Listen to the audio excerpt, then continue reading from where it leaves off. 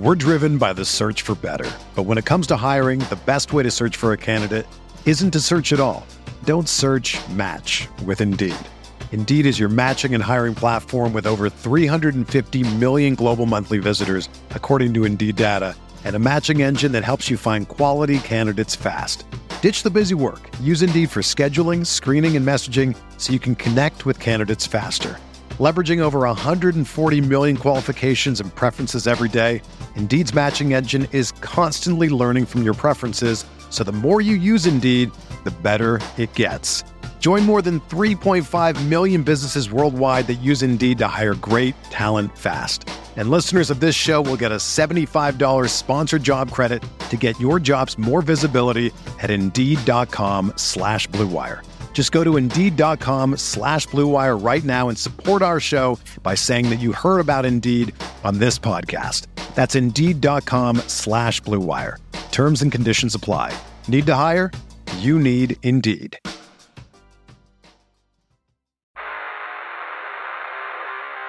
You don't want it, you don't need it, but you're going to get it anyway. The Kevin Sheehan Show. Here's Kevin. The show today presented by MyBookie. Go to MyBookie.com or MyBookie.ag. Use my promo code KevinDC for a chance to secure a first deposit bonus of up to $1,000. You have to use my promo code, KevinDC, to claim that bonus. Now, with MyBookie, I've been mentioning a lot of the NFL 2023 prop bets. I haven't mentioned the one I'm going to mention today, and that is the NFL Coach of the Year odds for 2023. Dan Campbell, Detroit Lions, is the favorite at plus 940, followed by Sean Payton at plus 1100. There are increased expectations in Denver with Sean Payton there. Hopefully he can turn around Russell Wilson. But the Dan Campbell favorite to be the coach of the year is going hand in hand with just some of the highest expectations for the Detroit Lions that we've ever seen. I mean, Detroit is favored to win the NFC North. I would bet you that is the first time in a long, long time that Detroit's been favored to win the NFC North. I doubt they were favored to win the division during the Matt Stafford years. And let's face it, the Brett Favre, Aaron Rodgers run in that division, even before it became the NFC North, when it was the NFC Central, the Packers have been the favorite most of these years, if not all of them, but certainly the significant majority of them. I bet you that Detroit hasn't been a division favorite in decades. Now, they've been favored to be decent and good in decent years, including being picked to make the playoffs in some of those Matt Stafford years. I don't know, by the way, in thinking about Detroit, I think they actually deserve to be the favorite, I guess. But I don't think that they're a lock to win that division. Minnesota won 13 games last year. They're going to be very good offensively again. Their defense was the problem last year, and maybe they don't win 13 games again this year because they won a lot of close games. I like Chicago, too. I'm a Justin Fields guy. I liked him coming out in the draft, and I think Chicago's improved themselves. They added DJ Moore. They improved maybe through the draft. It wouldn't surprise me if Chicago's a lot better than people are expecting. But I was thinking just about the Lions and Dan Campbell. And, if you're a Lions fan, this is the year to actually legitimately be excited about what may be in the offing. They nearly made the postseason, at the end of last year. They knocked Green Bay out of the postseason. By the way, if you're wondering where Ron Rivera is 30-1, plus 3,000 to win NFL Coach of the Year. Ron Rivera's odds, and MyBookie does not have odds on the first coach to be fired, but some of the places that do have those odds have Ron Rivera up pretty high, not necessarily the favorite. But Rivera's down near the bottom, and he's down near the bottom with the coaches of projected, sub 500 teams. Like Andy Reid's odds of winning the NFL Coach of the Year are plus 4,000, 40-1. That's because, like, Kansas City would have to go undefeated in the regular season with an all-time regular season for Andy Reid to be considered as an NFL Coach of the Year. Same with, guys like Sean McDermott and Mike McCarthy and Kyle Shanahan and Nick Sirianni. They have long shot odds. Of the coaches for teams that don't have high expectations in terms of, win totals, Ron Rivera is near the bottom. Not the bottom. Todd Bowles is the 44-1 plus 4,400 long shot in the NFL. And guys like Jonathan Gannon and even Sean McVay have long shot odds as well. But Rivera's down there. But Detroit's Dan Campbell and the Lions, a lot expected of the Lions this year. One guest on the show today, Mike Vorkunov, who covers the NBA and the NBA draft for The Athletic, is going to jump on with us in the final segment of the show, but I'm going to give you a heads up. We recorded that interview earlier, and that was before the breaking Wizards news this afternoon, and it has nothing to do with the finalizing of the Bradley Beal trade or, what's left of that trade, which would involve Chris Paul and where Chris Paul goes to. This trade involves Kristaps Porzingis. It's a 3-team trade, according to Shams Charania of The Athletic. He reported it first, I'm pretty sure. Wizards, Clippers, Celtics. All right, the Wizards send Kristaps Porzingis to Boston. Boston sends Malcolm Brogdon to the Clippers. And the Clippers send Marcus Morris and their first-round pick tomorrow night, which is the last pick in the first round, number 30 overall, back to Washington. Marcus Morris is not Markieff Morris. It's his twin brother. Markieff played here. Marcus has never played here. He's got 1 year left on his current contract at $17 million. The Wizards are getting a first-round pick, even though it's the last pick in the first round of tomorrow night's draft back from the Clippers. So they now have 2 firsts and 2 seconds as it stands right now, but we really don't know what second-round picks are coming back from Phoenix in the deal for Beal. Until that gets finalized, we don't know exactly, what those picks are. We know they're second-rounders. We know there are a slew of second-rounders, up to maybe as many as 6 second-rounders. But we do know now the terms of the trade today, the 3-team trade, Celtics, Wizards, Clippers. Porzingis, who, for me, anyway, of the players that were their best players, Kuzma, Beal, and Porzingis, and Kyle Kuzma opted out of his 13-year, 1-year player option yesterday. I don't know if there's any chance to pull off what they pulled off with Porzingis, which is an opt-in and trade. He opted into a $36 million 1-year player option deal. Different, Kuzma's was for $13 million. So Porzingis wanting to opt in for that $36 million meant that the Wizards had a little bit more leverage with Porzingis than they did with Kuzma.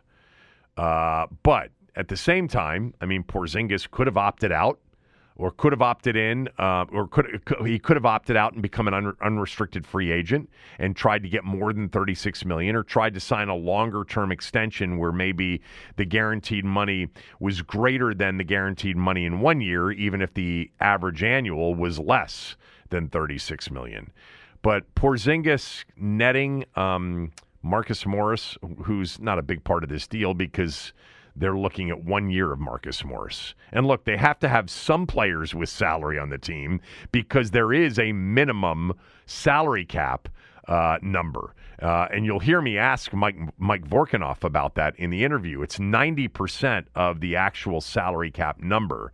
It's roughly about $123 million you have to spend on players. So it's not like they can just burn it down to the ground and roll out 5 dudes, that are undrafted. So I don't know. My reaction is they got a first rounder back for Porzingis, even though it's, the last pick in the first round. And maybe we should count our blessings that they were able to get anything back for Porzingis. Maybe there were other teams that were interested in Porzingis and would have given up more. I don't know. Right now, the net of Bradley Beal and Kristaps Porzingis not being on the team next year is a bunch of second-round picks, Chris Paul, who will never play here, Landry Shamet, Marcus Morris, and the last pick in the first round. It doesn't seem like enough for players of that caliber. But they didn't have any leverage with Beal. And Porzingis was, in a player option situation.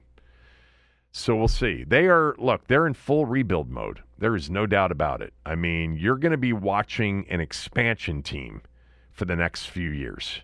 It's going to be a bad basketball team next year, the year after. And the goal here is to acquire as much draft compensation as possible.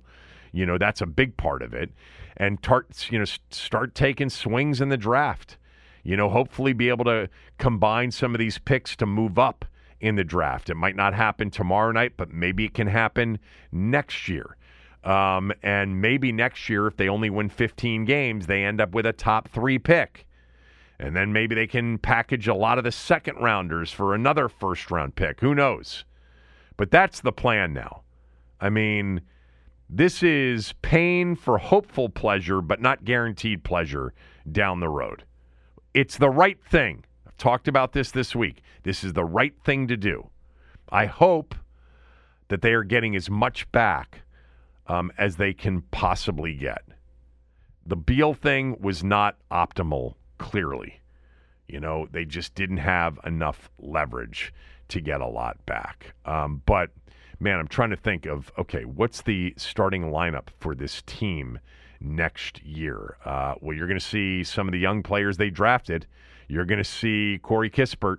You're going to see Johnny Davis. You're going to see a lot of Denny Avdia. You're going to see Daniel Gafford, who's still on the team. You're going to see Landry Shamet, who we know will be here. DeLon Wright, although DeLon Wright, I actually love the way he played last year. I wonder if he's got any value. If he does, they'll probably move him before tomorrow night, too. But the Wizards are going to be, busy tomorrow night. We don't really know, the Phoenix second rounders. I should probably look to see how many second-round picks they have. We probably should have done this already.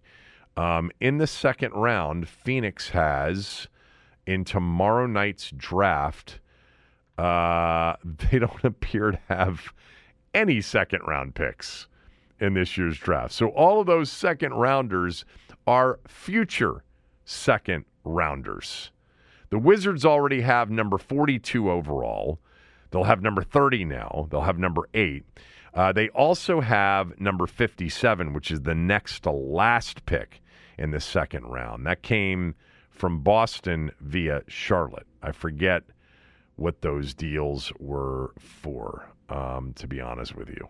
Charlotte may have been Harrell. I don't know. But it'll be a busy night for the Wizards tomorrow night. 2 firsts, 2 seconds, and those Phoenix picks come somewhere down the road. And maybe they'll move Chris Paul for something and get something back before tomorrow night as well. Oh, wait a minute here. Hold on for 1 second. There's more to this deal. Wojnarowski, Woj, reporting that the Wizards will also get Gallinari from Boston and Amir Coffey from the Clippers. Coffey, I liked Coffey at Minnesota. I don't think he's done much in the NBA. Gallinari could always score, but I got to look this up. He was out this year, right? Didn't he tear his Achilles or something like that? Was it a knee injury after he signed with the Celtics?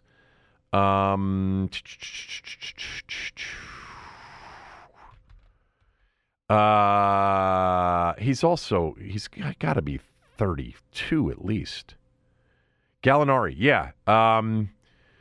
Suffered a torn ACL in September after he signed a 2-year, $13.3 million deal with Boston last year. Okay, so not a lot of money. He's 34 years old, all right? But he's had some good years. Let me look up his numbers here. 2018, 2019, he averaged 19.8 points per game with the Clippers. I don't even know why I'm doing this. He's not a part of their future, clearly.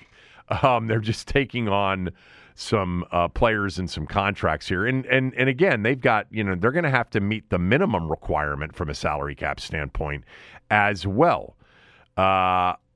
They are, they're flushing everything. They are starting all over. And anybody that's complaining about that hasn't watched this team the last, 4 out of the last five years. They haven't watched this team since the 2017 seventh and deciding game at Boston. So I wanted to get to something early in the podcast, and it's about Sam Howell. And it was sparked by a column I read on the team's website written by Zach Selby, a story titled Jacoby Brissett Providing Sam Howell with Guidance Amid QB Competition. And there's a quote in there, and I'm going to read it to you. It's from Jacoby Brissett about Sam Howell. Quote, "It's been a lot of fun. He's smart, can make all the throws." And then he goes on to say, been a joy to be around. I know that makes me sound old, but he's been good to be around, competing against each other, learning from each other, yada, yada, yada. But the football piece of that quote is he's smart. He can make all the throws. Can make all the throws.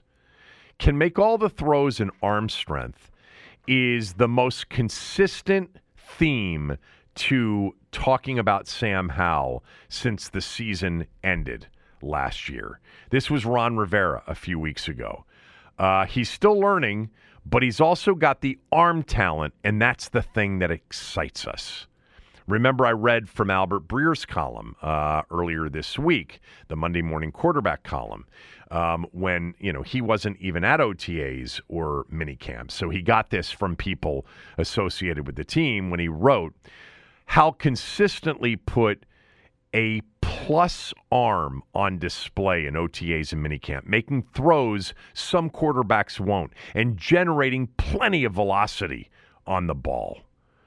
There was a quote from Taylor Heineke at the end of last year. He can sling it. This was Jahan Dotson after the Dallas game. The arm talent, we all knew he had it. It was just a matter of getting into those situations. There were the comments from the defensive players, that Ron Rivera alluded to, turned around. The ball was already there. I mean, the ball was thrown on time, velocity. It was there. I mean, already in the receiver's hands. The receiver's saying, ball was there right when I came out of my break. That has been a common sentiment in discussing Sam Howell and his offseason, going back to the Dallas game as well. By the way, I'm not disputing that it's true. It is true. He has big-time arm strength. That was one of the real, pluses on him coming out into the draft in 2022. I mean, nobody questioned his arm strength. Look, I've had so many people on the show. I've had, Phil Longo, his offensive coordinator at Carolina. I had the guy that's coaching him from that quarterback academy, Boone, on the show. I had Brian Simmons on the show, the analyst for UNC football, and they've all talked about his arm strength. I'm not disputing that at all. There's no debate that this guy can make all the throws. He's got the big-time arm strength. Interestingly, one person who hasn't obsessed about it at all is Eric Bieniemy. The most positive thing Eric Bieniemy has said about Sam Howell is, essentially implying how coachable he is. He auto-corrects himself. Remember that quote from a couple of weeks ago. I love what Eric Bieniemy's doing, by the way. I like Eric Bieniemy underselling in hopes of overperforming. Look, it doesn't make any sense for Eric Bieniemy to oversell in the offseason Sam Howell, because then if the expectations are super high from Eric Bieniemy and he doesn't reach those expectations, it'll make Bieniemy look bad. But I like that anyway. Most of you know that. To me, one of the most disgusting things about this franchise over the last 24 years is the constant overselling and underperforming. Doc Walker's famous line, this team is excellent Monday through Saturday. Sundays are the problem. But, off-season wise, it's always, been about the offseason with this franchise, and they fail to deliver when it matters most. That's the opposite of what Joe Gibbs was during his glory years. He undersold everything, and then you got to game day, and it's like, oh my God, I was expecting a total shit show. It's 42-10. It's only the third quarter. Or what we got, with RG3 in his first game against the Saints. Nobody saw that coming. So I kind of like that from Eric Bieniemy. But I bring it up because, again, I'm not disputing it. He's got great arm strength. And by the way, it's not the only compliment paid. It's the one that has been most pronounced is arm strength can make all the throws. I'm bringing it up because it's true, but it's also so noticeable because of what they've had. So I hope that, I hope two things. I hope that that's not the only attribute he has, because that's not the only thing that makes a great quarterback. We need to see anticipation. We need to see the ability to read defenses. We need the leadership, all the things that come with being a great quarterback. But look, you can't be a great quarterback if you can't make all the throws, if you don't have plus arm strength. But there's no doubt that after watching Taylor Heinicke start the majority of games the last 2 years, a guy Taylor's size that's got the arm strength, it's going to pop. It's going to be impressive. It's going to be like, whoa, we haven't seen that in a few years. Now, Carson Wentz had the arm strength, but he's a big dude. Sam is built, kind of like Taylor Heinicke, and yet he could sling it. And they're excited about that, and they should be excited about that. They have been poor offensively for a long, long time. But there's a lot more to playing the position. And that leads me to this. There was this back and forth with Ben Standig and some guy on Twitter. And basically Ben wrote a really good column, and he put it out maybe yesterday or this morning. And it was basically something similar to something I did like a couple of months back where, and a lot of you came after me for being so obsessed with his draft status. And my only point was fifth rounders, they don't end up becoming legitimate big-time starting quarterbacks. You've got one legitimate example of greatness, and that's Tom Brady this century. And then you've got guys like Cousins and Prescott, but they're few and far between. And Ben wrote a column, and he, broke down the numbers from the last 11 years or the last 10 or 11 years, whatever it was. Here it is. He wrote, from 2010 to 2021, teams selected 74 quarterbacks in rounds 4 through 7, so that's day 3. Only 6 of those 74 have started more than 11 games at quarterback, and only 3 have started more than 30 games at quarterback. Those 3 are Tyrod Taylor, Kirk Cousins, and Dak Prescott.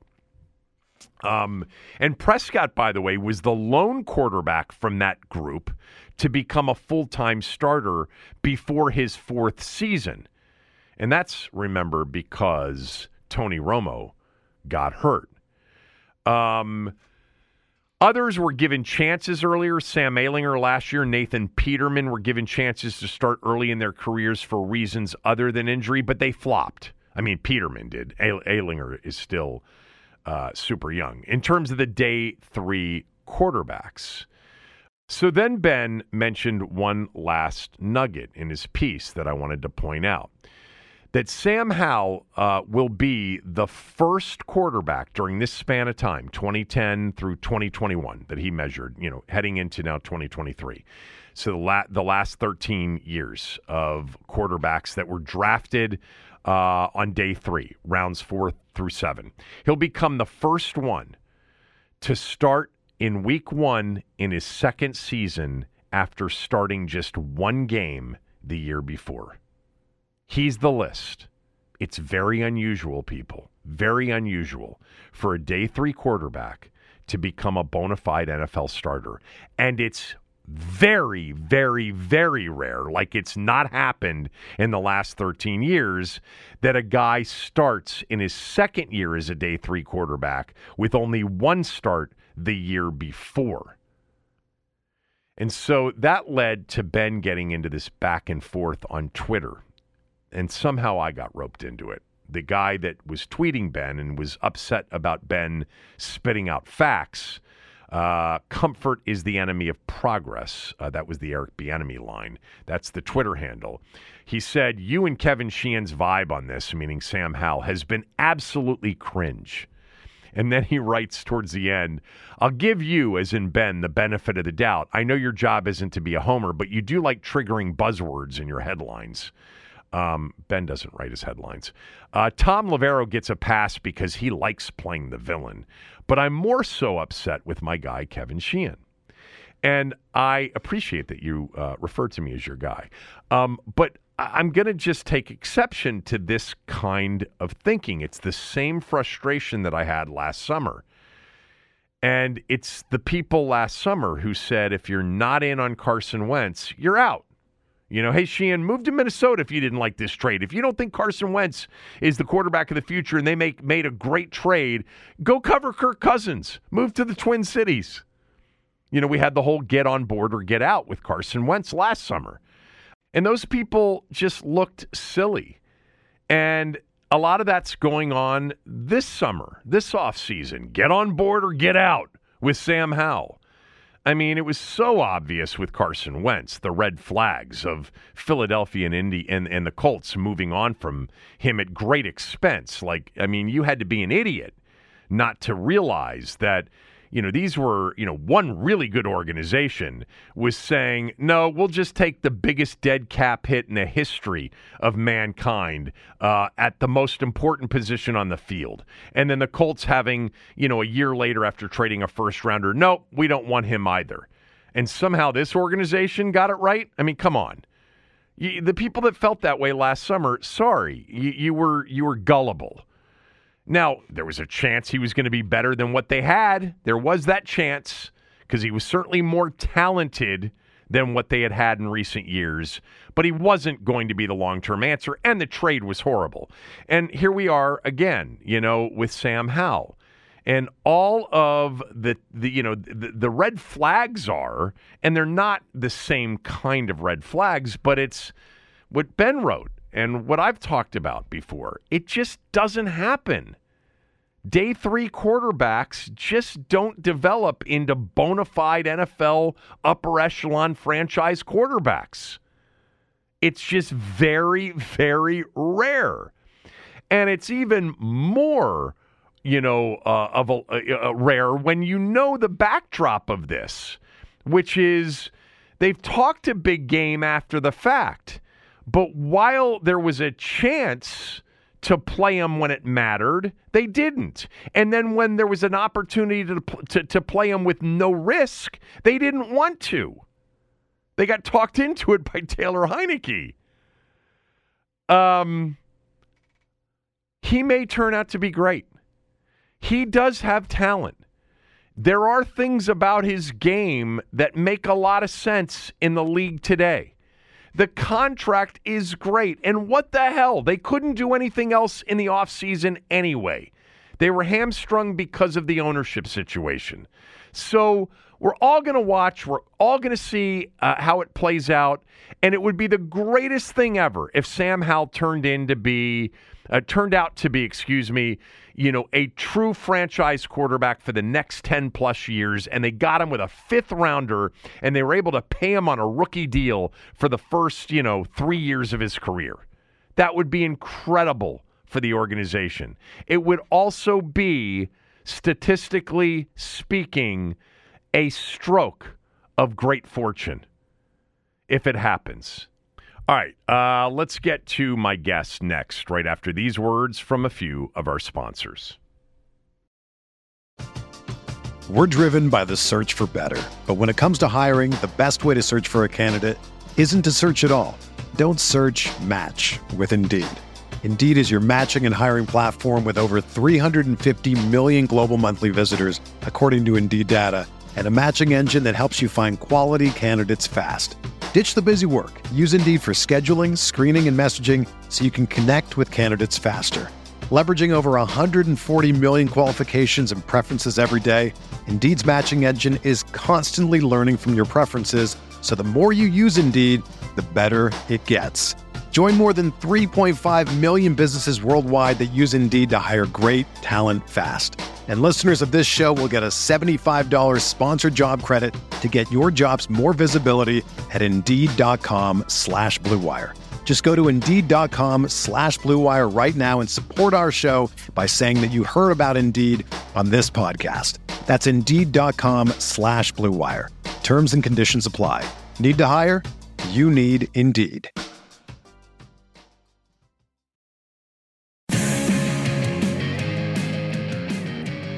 All right, jumping on with us right now is Mike Vorkunov. Mike is a national NBA reporter for The Athletic. As I've told you many times, I am a subscriber to The Athletic, and it is totally worth it. You get all the great national guys, but locally, Ben Standig, David Aldridge, Josh Robbins, Tarek El-Bashir. It's totally worth it, and it's really very inexpensive. Mike writes for The Athletic. He joins us right now. The NBA draft is tomorrow night, but we're still, here in D.C., Mike, we're still talking about what happened over the weekend and what hasn't been finalized as of yet, which is the Bradley Beal trade to Phoenix. So let's start there. What did you make of the trade? It felt like a move that was much needed and should have happened a lot earlier. I understand maybe some consternation from Wizards fans who feel like they didn't get enough, but it might be a reflection almost as much of the new CBA environment as it is anything else. And Bradley Beal obviously has a huge contract, and that became really hard to trade when he has a no-trade clause as well. We haven't spent a lot of time talking about this over the last 2 days, but I'll ask you, from Phoenix's standpoint, did they get the player that will put them in, kind of over the hump as a championship contender next year? Obviously, Beal is really good, but I feel like there's a point of diminishing returns when you already have Kevin Durant and when you have Devin Booker, right? He's the third best on-ball scorer and playmaker that they have. And this is what you're not necessarily giving up a lot for. It's the lack of versatility, depth, and maneuverability in your roster building going forward. That's your opportunity cost. And I think it's fair to say they could have been in a better place, trying to create depth around Booker and Durant and DeAndre Ayton potentially. And not to mention that Chris Paul is still pretty good. I don't think he's as good as Bradley Beal if Bradley Beal is healthy and invested, but he's still a really good player. And so there are definitely a few other ways they could have gone in terms of using both the salary slots and just in terms of using the few draft assets that they still had left. What do you think the Wizards can get from anybody for Chris Paul? I think it'll be somewhere where they try to get him to a place that he wants. Again, he's set to make $30 million next year, and he'll be, I think he's 38 going into next season, if I remember correctly off the top of my head. Yep.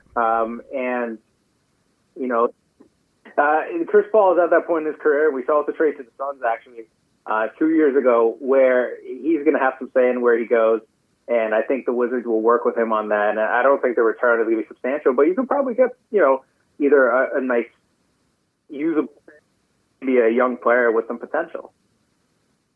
All right, let's talk about tomorrow night's NBA draft. What do you think the Wizards will have available to them at 8, and what would be the best fit for them if, out of the players that could be available to them at 8? Well, it seems like it's being looked at as kind of a 9-player draft on the top end, and obviously the Wizards are in a good spot for that at number 8. So far, all the mock draft and the draft prognosticators have tied them to Anthony Black, the point guard from Arkansas.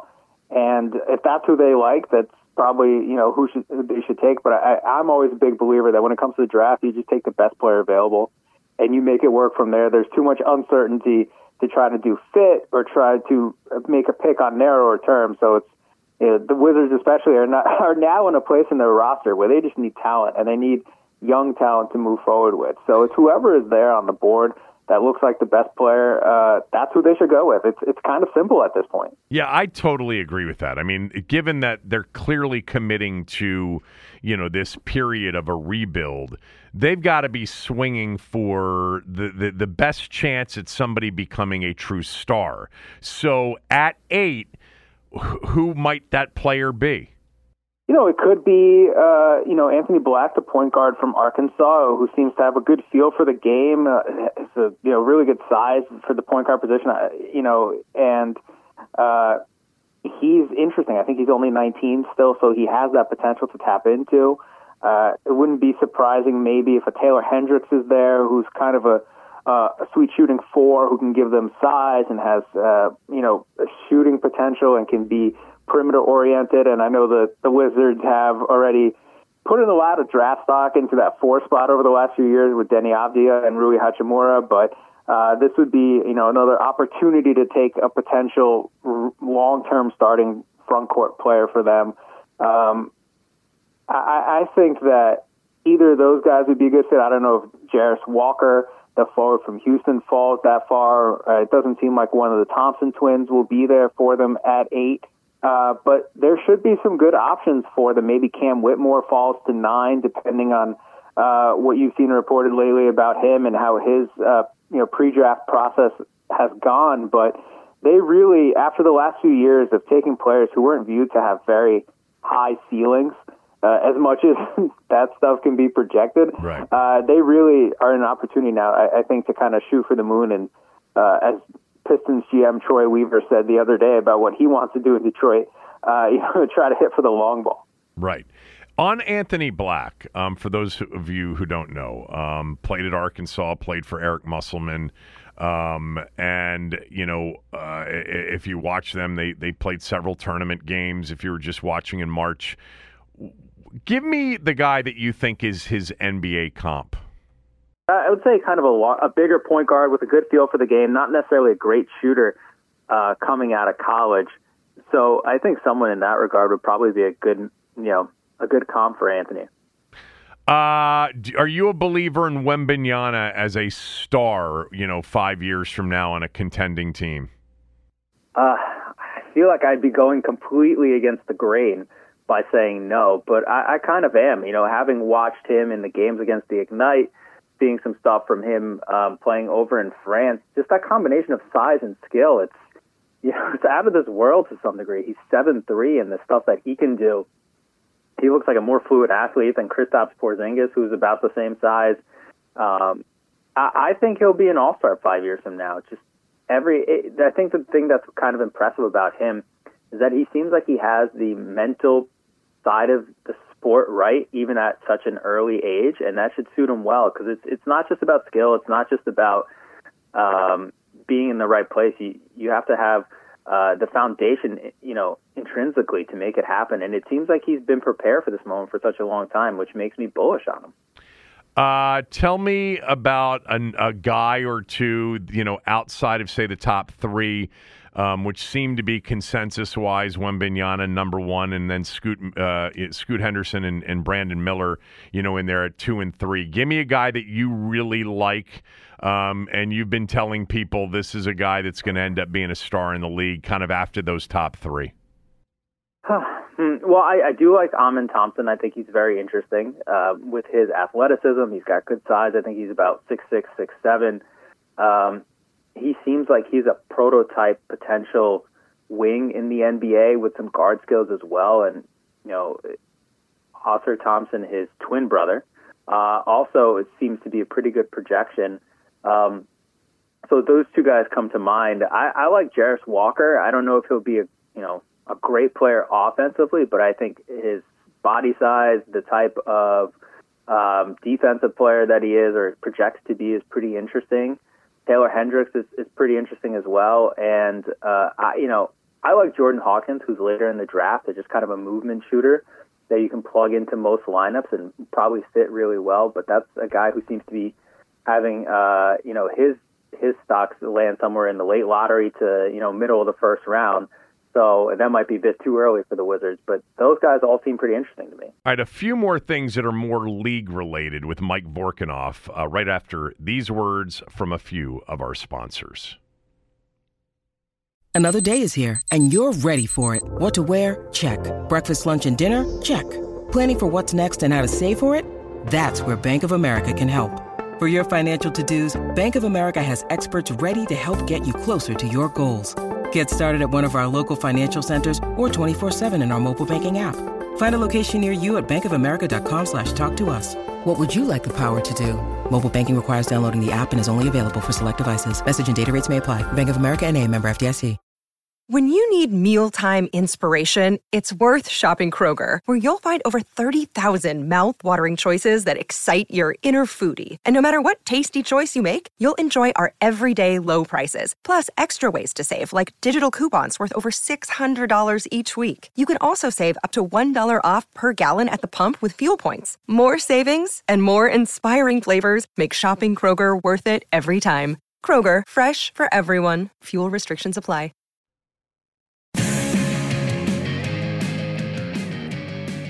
This final segment of the show brought to you by Window Nation. Window Nation wants you to beat the heat this summer with Window Nation's summer sale. You can save thousands today with no money down, no payments, and no interest for 2 years. Plus, Window Nation will give you 2 free windows with every 2 you buy.